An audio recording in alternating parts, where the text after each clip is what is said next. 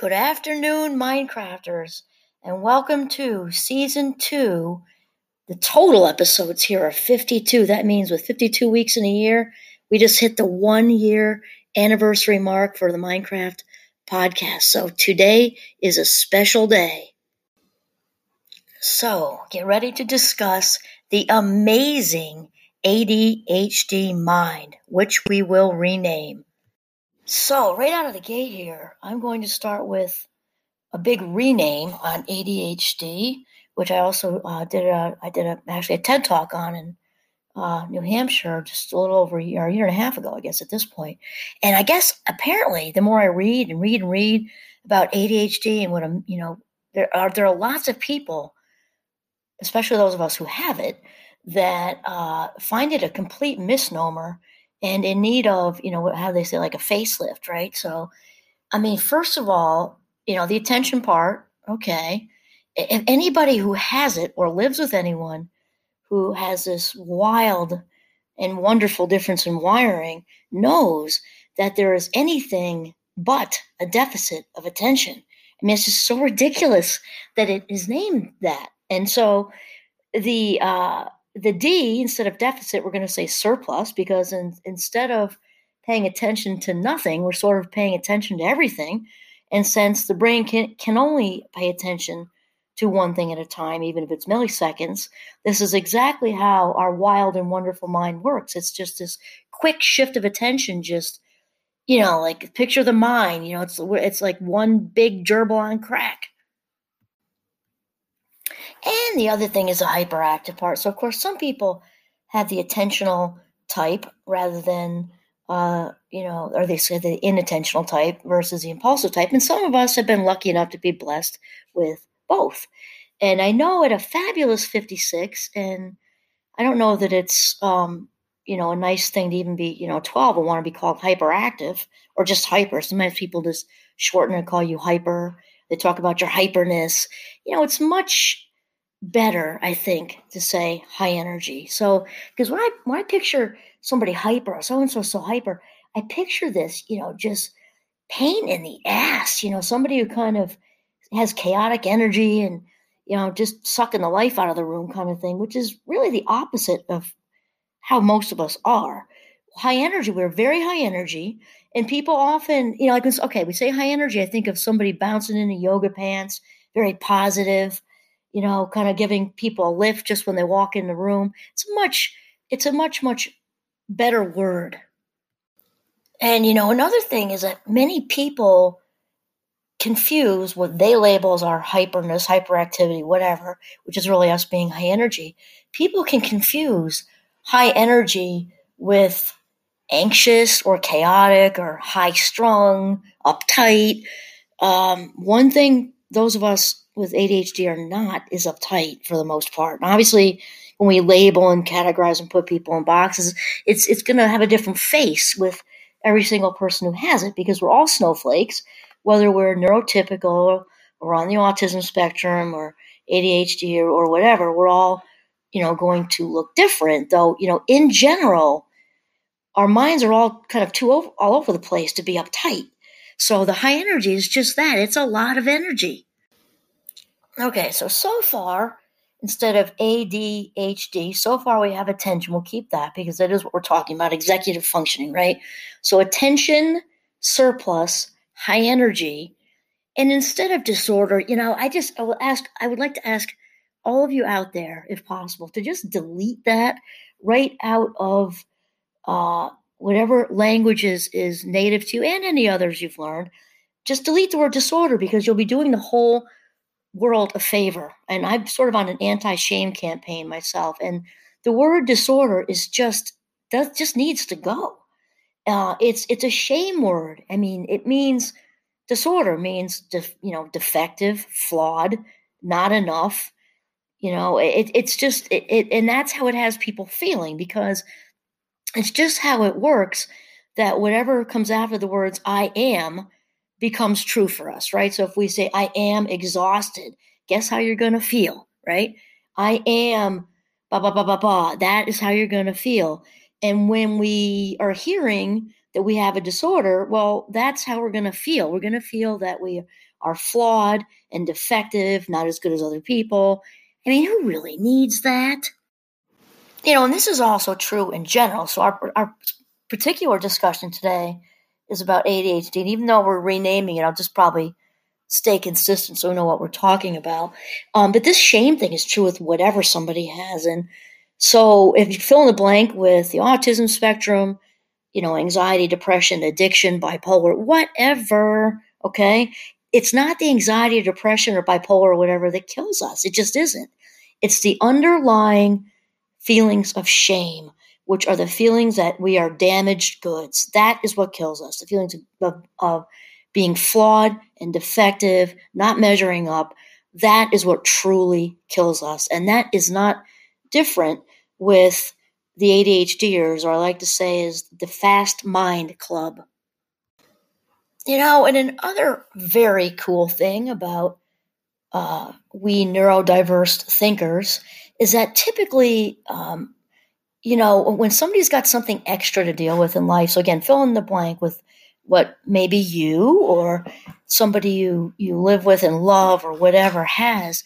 When somebody has ADHD, say anxiety, depression, bipolar, the autism spectrum, whatever, when we have something extra to deal with, typically we shine in another way, in a way and usually magnified from the neurotypical population. So when somebody's blessed with any of these things, ADHD or the autism spectrum or whatever, there's a gift is what I'm telling you, because it's just how it works. So even though we have lots and lots of challenges with our executive functioning, which is, gets us through the day. So this is challenging sometimes. This is challenging. And yet what's very cool is that it's kind of like, that closing the door opening the window thing. And one of the big, huge gifts of the Fast Mind Club is our insane ability for creativity and innovation. And this is because our mind wanders more than neurotypicals. The brain in general is wired to wander, but the ADHD crew is just, we're all over the place. So what's our detriment? Because it also trips us up a lot in school and at work because we miss things because our mind's all over the place. This is also the way that, novels are written and movies are made and, businesses are started and become enormously successful. So that's one big gift that the Fast Mind Club, has to offer the world. So as you may guess, I read voraciously anyway, but I've really, in my midlife years, I've really begun to educate myself on, how my brain works and just my fabulous brain, which I had to come into that place because it also wreaked havoc for, 3/4 of my life. I've known since I was 18, but then I just kind of dismissed it because especially back then, say back in the day, and it's kind of instantly sounds strange. Well, I don't want to say old because old's like not that nice of a word. We'll say seasoned.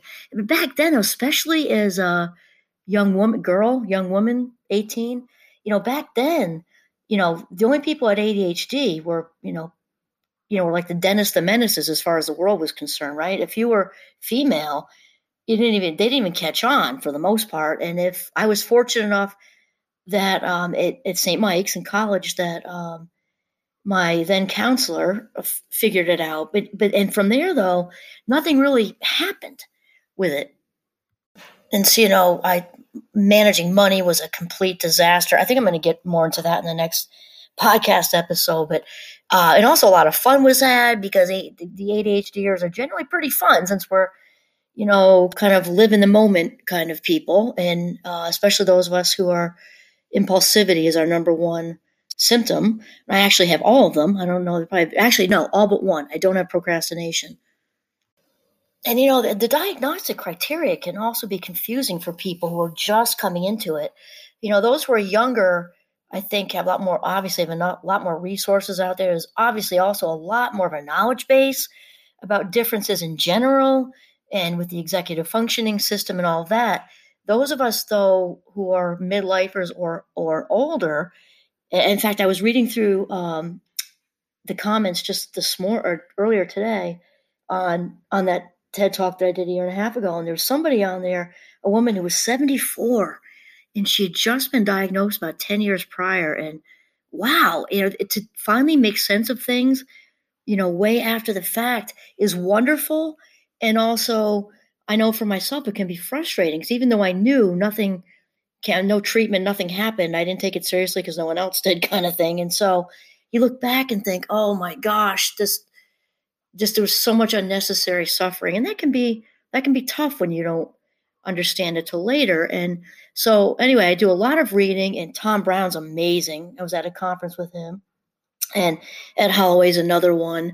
And I was just reading William Dodson's stuff, and I like how he said he was just kind of, I'm saying on a mission, but he was really excited to just kind of, not get into all the diagnostic stuff is also confusing, but to zoom in on um, something that, like, the feature that everyone has with ADHD, basically, and that neurotypical people don't have. And then in his article, he writes for ADHD, which is a really cool magazine. And he writes, I found it. It is the ADHD nervous system, a unique and special creation that regulates attention and emotions in different ways than the nervous system in those without the condition. And, I also liked reading in his article that he was totally on board with the renaming this, and he writes that the ADHD zone. Almost every one of my patients wants to drop the term attention deficit hyperactivity disorder because it describes the opposite of what they experience every moment of their lives. I said that, right? I've been saying this for years. Even before I did my talk a year and a half ago, I would go and speak at different things. And I probably, for at least probably 15 to 20 years, I would say I've been saying that. And then he says, it's hard to call something a disorder when it imparts so many positives. ADHD is not a damaged or defective nervous system. It is a nervous system that works well using its own set of rules. Amen, Brother Dodson. So before I keep going here, let's state the full name. Okay, so William Dodson's article is entitled Secrets of the ADHD Brain, Why We Think, Act, and Feel the Way We Do. And then he says, what you don't know about ADHD could change your life. And he writes for ADDitude magazine, which is very obviously, I'm a subscriber. It's really, really good, and it's a great resource. Okay, so then William goes on to say, under his ADHD zone kind of heading, studies suggest that ADHD symptoms are not correlated in any way to IQ. However, it's almost certain that people with an ADHD nervous system use their IQs in different ways than do neurotypical people. And he says by the time most people with the condition reach high school, they're able to tackle problems that stump everyone else and can jump to solutions that no one else saw. That is so spot on accurate. And here's the thing. The main gift of we Fast Mind Club members is our inherent, just this natural ability for creativity and innovation. We are big sky people. And of course, actually, it's interesting. We just did this in my cognitive psychology class a couple weeks ago, and also my Minecraft class, different reasons, for creativity. Because creativity obviously has a direct do not pass go or collect $200 link to problem solving. Creativity is a huge part of problem solving. So it makes sense that we are really good at this. And it's also, it should be known, ADHDers, we Fast Mind Club members, tend to score very, very high on tests that involve that measure divergent thinking, which of course is innovation. And, William also next kind of mentions that to people, that the vast majority of adults with the ADHD nervous system are not necessarily overtly hyperactive, right? Or hyperactive on the outside. I'm going to just go ahead and switch that back to high energy because I definitely have the H. I've always had the H, probably always going to have the H. I'll probably celebrate my 100th birthday by skydiving or something. But what he says is, as far as adult ADHDers, is that we are hyperactive internally. And that's true too. But just remember, it doesn't necessarily mean somebody's anxious. Now, there's a high comorbid with ADHD, which of course means that there's a something else going on. So somebody can have both, though that high energy, that the high energy that kind of shows to other people is not necessarily that. Sometimes, like myself, we're just the ever ready bunny. So next, William kind of addresses the A for attention, right? Which we're keeping that one. And kind of like I said earlier, if there's one thing I'm sure about in this life, it's that I do not have a deficit of attention. It's just kind of this, like a hummingbird. I'm just zip, zip, zip all over the place. And then William, kind of supports that, which is very validating for me, for sure. Those with this condition or wiring gift don't have a shortage of attention. This is absolutely true, William. Instead, they pay too much attention to everything. Most people with unmedicated ADHD have 4 or 5 things going on in their minds at once. For me, I'll tell you, that would be one quiet day. And then he says, the hallmark of the ADHD nervous system is not attention deficit, but it's more like inconsistent attention. And even though my talk was called the double-edged sword, actually, it was mostly about the impulsivity component of ADHD, though it's also true there's a double edge with the attentional thing, too, that William's talking about, because this can be both a detriment and a gift as well, because the not paying attention to what we're supposed to be paying attention to certainly was an issue for me in school, right up through, because remember, no treatment happened. So college, graduate school, it wasn't until I think I was like in my maybe even late, like 10 years ago, mid 40s, I started to actually do something about it, because it finally occurred to me that it was real. I mean, I knew it, and cognitively I knew it, but I didn't really get, the impact it was having on my life. In my grades, I also had a lot going on in my family life, so I can't say it was all this, because I had a very turbulent upbringing, as I think if you listen to previous episodes. However, my grades sort of resembled a lasagna noodle, because that's how it works with the Fast Mind Club, because we engage in what we're interested in. And of course, as that's much more understandable. Not that it's understood well, because kids certainly get lots of negative. I've had lots of negative around that, and teenagers. And however, when you get to adulthood, it just takes on a whole new, layer of judgment for people, because people only expect so much, focus and, from children and teenagers and adults. And then when you get to adulthood, we are often viewed, it's been said to me a lot, we're often viewed as being immature and irresponsible and reckless and all these things that just aren't true, when it's just very, very hard to stay on task sometimes. For me, my big hard thing with it was managing money. But again, I think I'm going to get to that later. But even just the paying attention thing, when you have to, and what does get a little emphasis on a little easier is that, chronologically, when you just get older, you've been in your skin for so much longer that you obviously know yourself better. And you can start to pick up when you're starting to slide, or, you can develop strategies to kind of, excuse yourself from a conference and go, stand up in the back, or make a million excuses to go get that third and fourth cup of tea or whatever, just so you can get up and move, because sitting is overrated. I'll just tell you that right now. We get a little bit better, but it's not like it goes away. ADHD does not go away. So that's one big myth, that we grow out of it. No, we do not grow out of it. That's like growing out of having brown eyes or something. No, it's part of who we are. I want to say I am ADHD. And thankfully, I've really learned to embrace the superpower that it is because, along the way, it's definitely had its challenges without question. And so obviously, the attention thing can lead to all kinds of negative, grades and, you know, um, shifting, out of whatever you're supposed to be doing at work and shifting into another thing.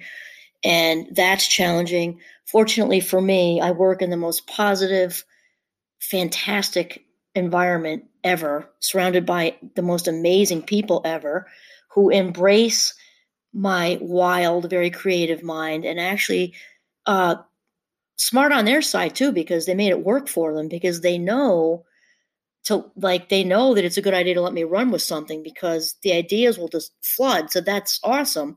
And they're also really, really, really patient when they know that I've gone off in another direction and, you know, need to be reeled back in or something. And it's never with unkindness or any kind of, sometimes a chuckle, but it's in a good way. It's not in any kind of demeaning way. And this is so important for children and teenagers too, obviously. But with adults, it just seems like it's different because the expectations are so much higher. So it's so important to surround ourselves with people who are supportive. And it doesn't mean on our end to not take ownership because we got to do that. We got to say and not use, as I like to say when I need to, because I do need to sometimes, that, my ADHD, my wild mind it's when I fill people in for why I missed whatever happened, it's an explanation and not an excuse. It's an explanation and not an excuse. Though it's good to surround yourself with people who are supportive because then you can out yourself safely. People are more understanding, and not only that, they can be supportive. They can be supportive and also benefit. There's the support, and then there's just benefit because we are big sky people. So if you're in a job, career, calling that relies on a lot of creative thinking, I mean that's exactly who you want on that team right there. Is some ADHD or some fast minders because they're who going to come up with the brand new novel idea.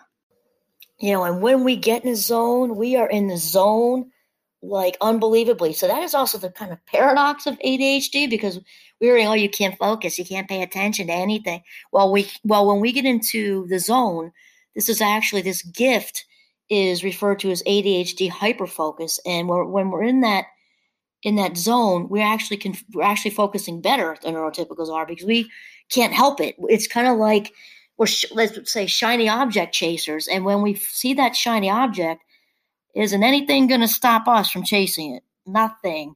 And so again, this is how novels get written and movies get produced, and JetBlue, the CEO of JetBlue. Okay, this is how big things happen when we are in the zone, and and comically speaking, much like Cinderella, when the clock strikes midnight, we go back to being a pumpkin. So this zone is fantastic, though it does have a window. So we kind of got to get it done while the charge and while the shine is still there. And I have to tell you, I love how William says this. I'm actually hoping I would actually love to do lunch with this guy. Just would be like really, really awesome conversation. I'd love to listen to what he has to say. Anyway, he says, people with ADHD primarily get in the zone by being interested in or intrigued by what they are doing. I call it an interest-based nervous system. I mean, look at that. See how words matter? The world's telling you you're defective and flawed and, worthless, even in some cases, and then change that around to, William calls it an interest-based nervous system. Not you're impulsive and immature and irresponsible and reckless, but you're interest-based. Isn't that amazing? And then he says, judgmental friends and family see this as being unreliable or self-serving. When friends say, you can do the things you like, they're describing the essence of the ADHD nervous system. In fact, way back when I was therapizing, my last stop on that train it's just so great. The only reason I really left is because we moved, because of my husband got a transfer sort of job situation, and also babies. But I worked with kids with ADHD primarily. I worked with others as well, but I just kind of developed like a reputation for this. And so kids and teenagers with it. And I just, oh my gosh, I was doing therapy up in trees and under coffee tables and on walks and motion, because we tend to focus the best, most of us, when we're in motion. I also can't tell you how many times I heard from parents, oh, my little so-and-so always, or most of the time I'm trying to think if I ever had a female ADHD client. I might have. I don't have a memory of that, but that was just back then. That's how it was.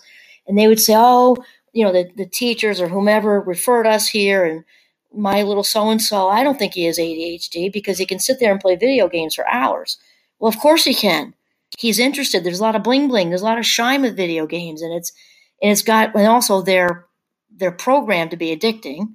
And this is sort of all in the same general area of the brain.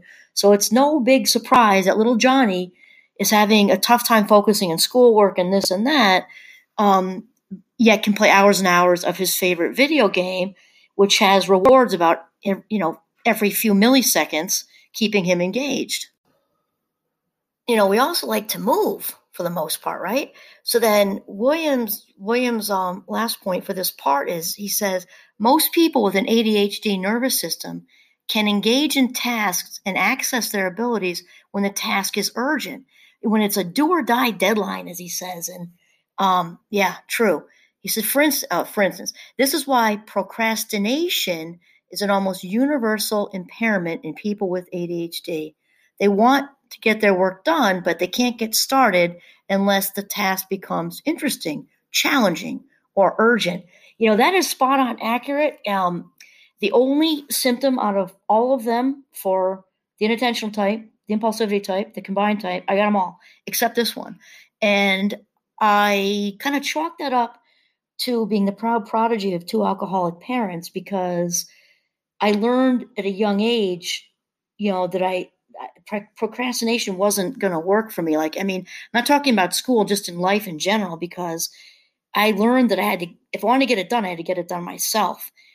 Things. And then when my husband and I had the 5 kids, and there was a really good, we found this fabulous nursery school that was a preschool, but it had a lot, a waiting list a mile long. So can't wait. I just learned that young. Get them on the list, like when I'm still pregnant. Do it now. So I think that's why, because otherwise I'd probably have that one too, because this makes good sense. This is also one of the reasons, just an ADHD fun fact, that the stimulant medication, particularly I'm thinking of Adderall, because it works with dopamine.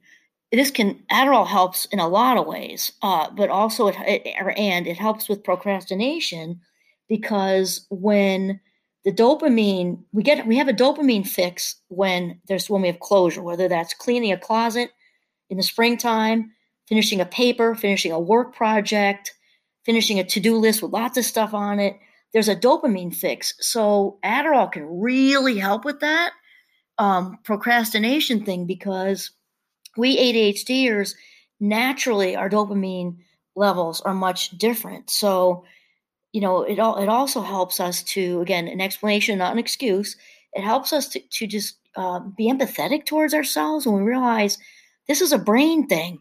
You wouldn't judge somebody with diabetes, right? They need insulin to manage that, or, need Adderall to be able to, manage tasks and manage life and manage money and manage your career and manage your kids and manage school or manage whatever. The fact that it's a brain thing, I think, hopefully helps us be a little bit more empathetic with ourselves. I didn't come into that one until about 10 years ago. And it's amazing what a difference Adderall can make, what a difference it can make, because granted, also an age difference. When I got my PhD, or earned my PhD, I was a seasoned adult, so that's a little different too. But and still, it was to sit that long, and the studying was obviously crazy amount of hours a day. It was just so hard. And I like to think of myself as a late bloomer, because my grades weren't very good as an undergrad, granted partly due to I had a very turbulent home life and nowhere to live for part of it, so that was a little bit stressful. Though they were just like up and down, up and down. And when I went back and looked at my grades at St. Mike's as a seasoned adult, like I think it was right before I went into my PhD program a while ago. And they were actually worse than I remembered. And then I went through and looked at some of the courses, and it was like out of an ADHD textbook or off a like a documentary or something, because I'd have not so good grades in things that just bored me to tears. And then I got into this metaphysics phase in philosophy. I was a pre-med major, but I just kind of got into that for a while. And lo and behold, A's. I ended up loving music, something with Gregorian chant. We used to call it clapping for credits. Go figure, an A.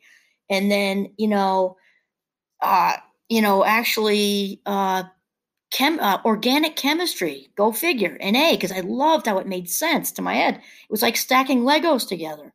And I have a friend from St. Mike's who still says he knows exactly two people who got an A in that. And not to blow my horn or brag, because that's not even the point, because I actually completely bombed some classes that would be considered to be easier because they just did not grab my attention.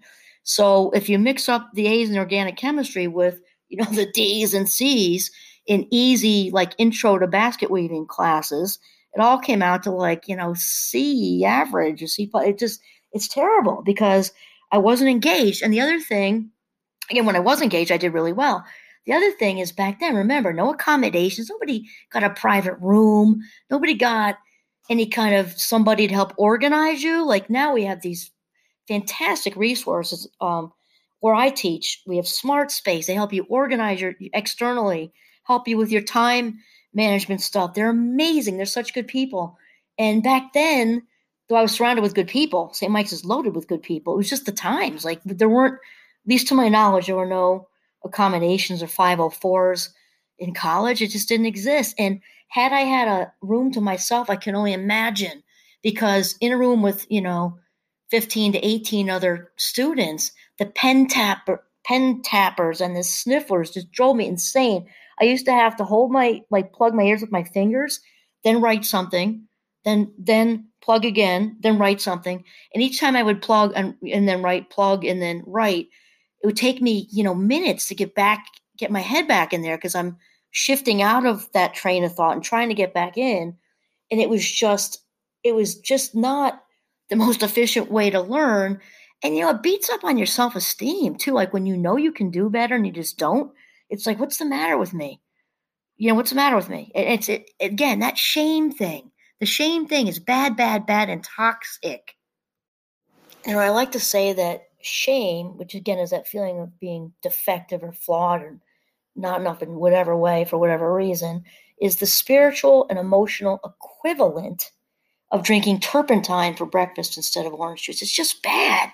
And, I just had so much of it. And I remember my dad way back when I was in high school, in that range of starting to think about college. I was a junior, and just saying to me, I can't, and I don't want to blame him for this. Again, the times people didn't, especially girls, had no idea that ADHD was even a thing. It didn't acknowledge it in general that much, but definitely not for girls. And he used to say to me, "Oh, how are you ever going to go to college? How are you ever going to go to college? I don't see you reading. You don't read anything. You never read." And the message was, what's the matter with you? Like, what's wrong with you? What's defective with you? And in that context, I think what he was really trying to do was motivate me, though obviously, that wasn't the best way to motivate. I think those were his intentions, which is an underlying good thing. It just wasn't, again, not the best way. And of course, he could not have had an idea, because they didn't know with girls, that I couldn't get through a page, literally one page, without my mind wandering out the door and around the block. And I remember having moments of being interested. I took an American history class, which with this badass teacher. She had a reputation for being just really good, not mean, good, but very, very, very hard. And I somehow landed. You didn't get choices back then. I landed in there with her, Mrs. Clinton, I think her name is. She was so intelligent and just very demanding. And I got engaged in that. I wasn't concerned about the grade. I don't even think that crossed my mind, honestly. And I was engaged till I wasn't, kind of thing. And I wanted to get through a page so badly. I just got so into it. And then it was that Cinderella, thing. When the clock struck, I was just out of there. So I do well for this chapter and that chapter, then not so much. Didn't care a lot about, whatever was going on with, Taft's presidency, and then back up when something exciting happened, maybe with JFK and the civil rights movements, and then she had me again, and then back down with something less interesting. And that's just how it works with the ADHD mind, because we have an interest-based nervous system. I love that.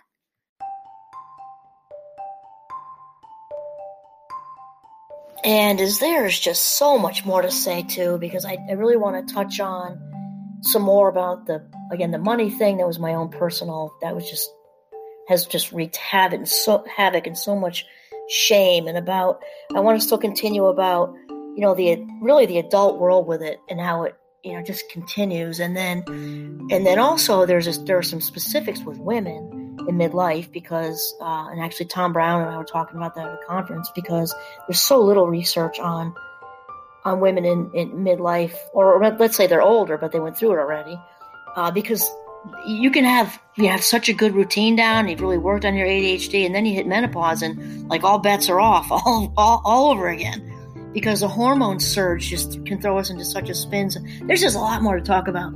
So I think this is a good place to end, because we're going to do a part 2. And so I will say thank you, Mindcrafters, to listening in the United States and all over the world. And I look forward to having you next week.